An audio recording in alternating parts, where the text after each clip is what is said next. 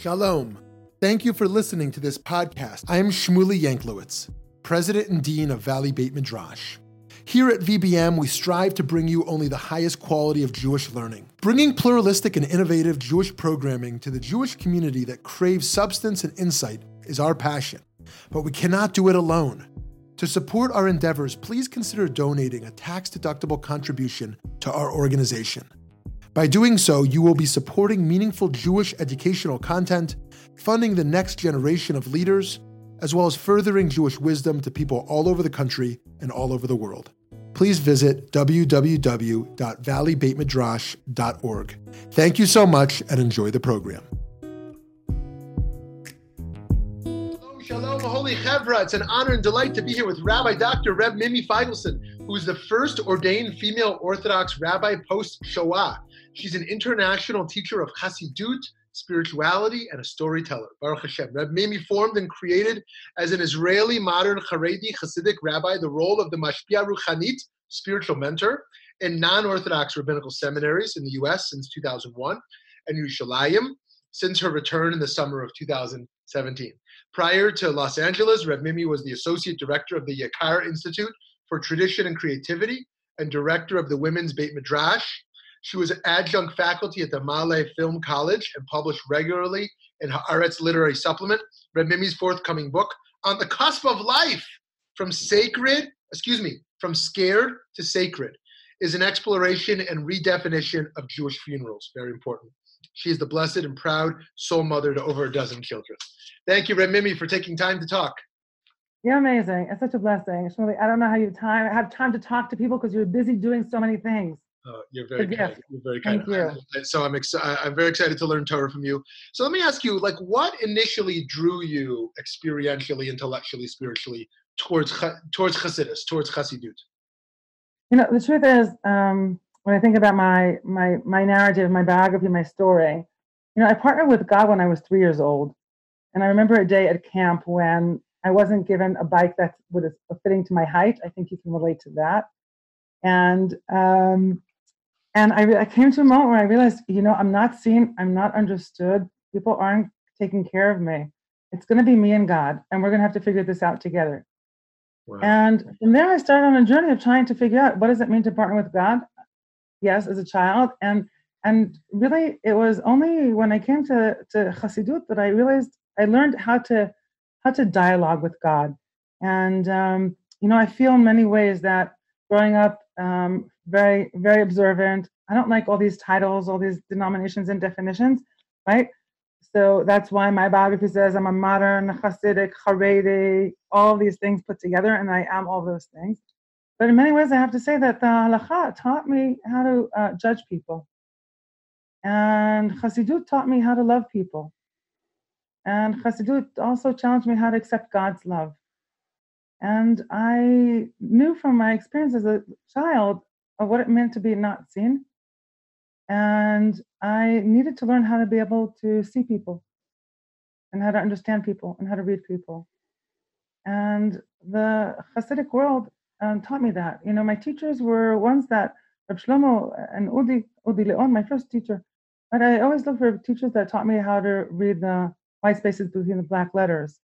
Because anyone can teach you how to read black letters. But how do you read white spaces? And I knew that I started learning when I was a child. I started going to classes when I was 12 years old. And anyone who would teach me, I would learn from. And if I had to pay, I had to pay. And if I had to sit behind a mechitza, I'd sit behind a mechitza. And if I had to, whatever it was to learn, I would learn. And but how you learn a page of a Gemara is how you learn to read a person. And my teachers in school taught me how to read the black letters, but I needed to learn how to read the white spaces. And Chassidut, the Hasidic Rebbes, and my teachers, Reb Shlomo, Reb Zalman, they taught me, my chavrutas, Rabbi Yonah Gordon-Scott, my chavrutas, they taught me, Reb Miki Rosen, of blessed memory, they taught me how to engage with the white spaces. That's why I ended up there. Amazing. Rabbi Yitzchak says that a Sefer Torah, that two black letters are connected to each other, is not kosher to read, even though the words are all there. It's because the Torah, the white spaces, is not incomplete when two letters are glued together. And we have an accountability and an obligation to meet people and to meet the world in the realm of the white spaces. right? Growing up, we had an extra setting at the Seder table for Soviet Jewry, and now we live in a world that you smile and think like, well, what was that like, and what did that look like? And yeah, I still have an extra setting at the Seder table. It's not for Soviet Jewry, but it's for all the people that don't know that they have a place at the Seder table. Right? It's not even a Sheino Yodea Lishol. It's not even one who doesn't know how to ask questions. It's one who doesn't think that they have a place at the table. And Chassidut, it gave me the tools, and it gave me the wisdom, and it gave me the demand to walk with those people that don't know that there's someone walking. I love it. Reb Mimi, so picking up on something you said, how do we accept God's love? So let's say I'm in a moment of crisis, of anger, of fear, of stress. I just want to scream. I'm going crazy. And in that moment I say, I know I have to accept God's love. What do I do? What do I do in that moment to become a kli, to be makabel? Well, first you scream. You scream, you yell, you let it out. First, you believe that God is big enough to hear all of it. Like, we think that we need to show up on our best behavior. We think that Yom Kippur, we dress up in white. But Reb Baruch says that there are 3 mitzvot that we show up to exactly how we are.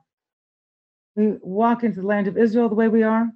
We walk into Sukkah the way we are. We walk into Shabbat the way we are.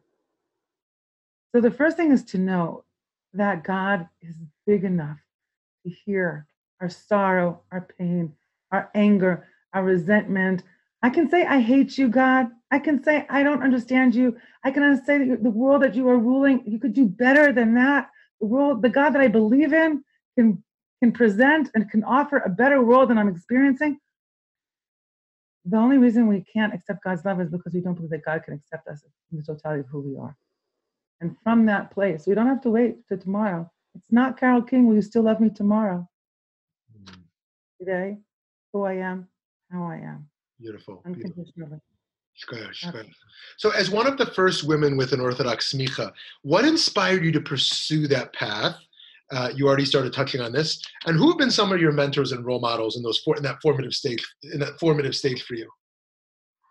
I wasn't inspired to pursue this path. Right? To say that you are inspired to pursue a path means that you set a goal and you walk down to achieve that goal.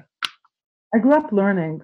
I grew up knowing that the Beit Midrash, studying Torah, was going to be the vocabulary I shared with God and that God shared with me.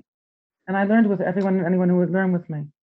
My rabbinate wasn't something that I set out to do, but it was an affirmation of who I am. Growing up, I didn't exist. 5 years before my smicha, I didn't exist. Because in the world that I lived in, a female Orthodox rabbi was gibberish. And in that way, it really, I have to say, in the most simple of manners, standing at yet another smicha of one of Reb Shlomo's talmidim, and realizing that the only reason that he wasn't ordaining me was because I was a woman, that wasn't a good reason. I had a teacher. I learned. I walked in the footsteps of the Hasidic masters. Being a woman, since when is that? Since when is gender an issue with God? Since when is gender become an issue when talking about serving God? So when I think about who my inspirations were, yeah, most of them and many of them were male, but who cares? That's not what it was about either. I want to say that walking in the world as a woman who carries the name of both Miriam and Sarah, Miriam Anivia is an inspiration for me.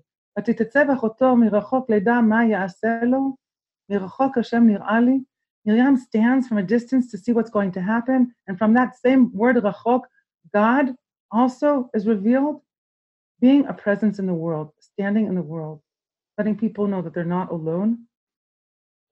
I learned that from Miriam. Mm-hmm. And Sarah, according to the Piasetzner Rebbe, she is the one who says, master the world. When you ask for things that are unacceptable, I get up and walk away. And being able to say no to God at times, I received from Sarah Imenu. And then Reb Levi Yitzchak taught me how to stand in front of God. And the Piasetzner Rebbe taught me how to say no to God. and to how to be with God no matter what's happening, and to not let go of a vision of a divine that can find me no matter how far I go. And honestly, my grandparents, my grandfather and my grandmother, who made sure that my mother was the only girl in a boys' yeshiva so she would learn. Those are my inspirations. Amma teaches me what it means to be a female Rebbe in the world. And the woman that I saw washing a dish on the streets of India with such intentionality when she lives in a box in filth, I'm watching her wash a dish. She taught me service. The nuns taught me service. The nuns taught me devotion. The Rebbes taught me how to be in the world, how to live in this world, how to have a relationship with God, and most important, how to listen to people and how to sit with people and how to hear people. Yeah, beautiful, beautiful. So I know there's so much there to unpack, but moving forward, so much of the Hasidic community today in the U.S. and in Israel is deeply conservative, and that's not a critique. That's just who they are. And they're opposed to so much that we might cherish in modernity. Is it possible to create a new type of Hasidut in the 21st century that has that continuity, but also is less rejectionist of the world around us? So here's the gift of being a Chassid in the 21st century, right? If I was a woman in the Rebbe's time, in order to gain any kind of connection to their teachings, I would have to be the daughter of, the wife of, the mother of, the sister of. And we have some of those. We have testimonies of women like that. The Piaseczna Rebbe's wife, his daughter, Freda, the Baal Tanya's daughter. We have the Maiden of Ludmir. We have that. The gift of living in the 21st century is, on the one hand, I ache not being able to sit with the Rebbes physically. On the other hand, I have more access to them than most of their Hasidim had in their lifetime. We have the gift of learning. We have the gift of the wisdom of their teachings. And it's through that we can actually claim our heritage. Now, when people ask me what Hasidic dynasty I'm connected to Berdichev. Tell me about Reb Levi Yitzhak Chaser, his Koren. I can tell you that when I visited Berdichev 3 months ago, I was coming home. When I went to the Me'ori Naim and I stood there, and I cried. I was coming home. When I came to Reb Pinchas of Koretz, I was coming home. The Toldot, I was coming home. I don't think that because of our body, our physical technicality, our physical technicality. We have the gift of the teachings of the Rebbes. That's what it takes to create a Hasidic community. The wisdom of the Rebbes, a commitment and devotion to each other, to protect, to take care of, to cherish each other, to honor each other. What more do we need? Yeah, thank you. Okay, so I have a million more things I want to ask you, but one last question, and then to be continued, we should say. What's a piece of Torah? What's a piece of Torah that literally animates your daily life? No, not like a little Bissell Torah that pops in once a month, but something that literally it walks with you. So there are a lot of them, honestly, because the Rebbes inform every moment of my life, right? And what I do. And I'm not saying it like dramatically. They're the ones I'm in dialogue with always. So that being said, the teaching I learned from Reb Shlomo in the name of the Alexander Rebbe.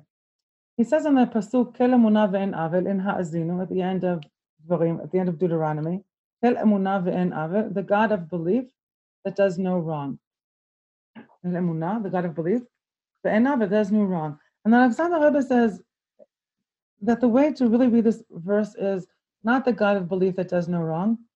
Kel emunah is the God that believes in us, not the God that we believe in, but the God that believes in us. And I remember when Reb Shlomo gave over this Torah, he said, can you imagine how much God believed in you to create a world and they hand it over to you?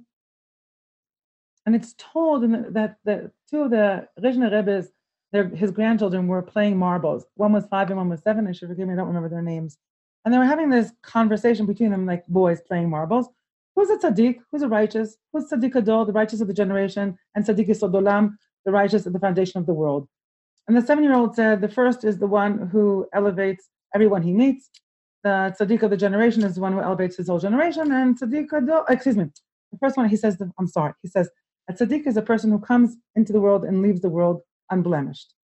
You would think that's an amazing achievement. And tzaddik gadol is the son who elevates every person he meets. And tzaddik yesod olam is the one who elevates his generation. And his younger sibling, 5 years old, said, what is the point of entering and exiting the world the same way? What's the value of that? So he said, the tzaddik is the one who elevates every person he meets, the tzaddik of the generation, everyone in his generation. And tzaddik yesod olam, the tzaddik, the righteous of the foundation of the world, is the one who elevates the world from the time of creation. So when I bring these two teachings together, the story and the teaching together, it's what haunts me most is, can I walk in the world knowing that God trusted me enough to hand the world over to me? And then at the end of the day,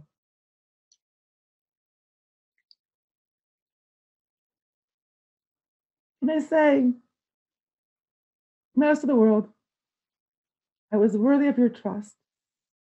You handed the world over to me, and now I'm returning it back to you. And the way you gave it to me and the way I'm returning it, it's not the same. And I have to say, Shmuley, Rav Shmuley, that I want to say that I believe that the world that you receive every morning and the world you return to God is not the same world. And your work is such an inspiration for so many of us. Those you can't even imagine that even you're touching because you don't know that they exist. I want you to know that the world God gives you and the world you return to God at the end of the day is not the same world. And I thank you for walking together so we can make the world that world. Amen, amen, amen. Chevra, make sure to look up Rabbi Dr. Reb Mimi Feigelson's beautiful Torah all over the place, videos and articles and this amazing book coming out. Thank you so much. Thank you so much. Thank you. Good job.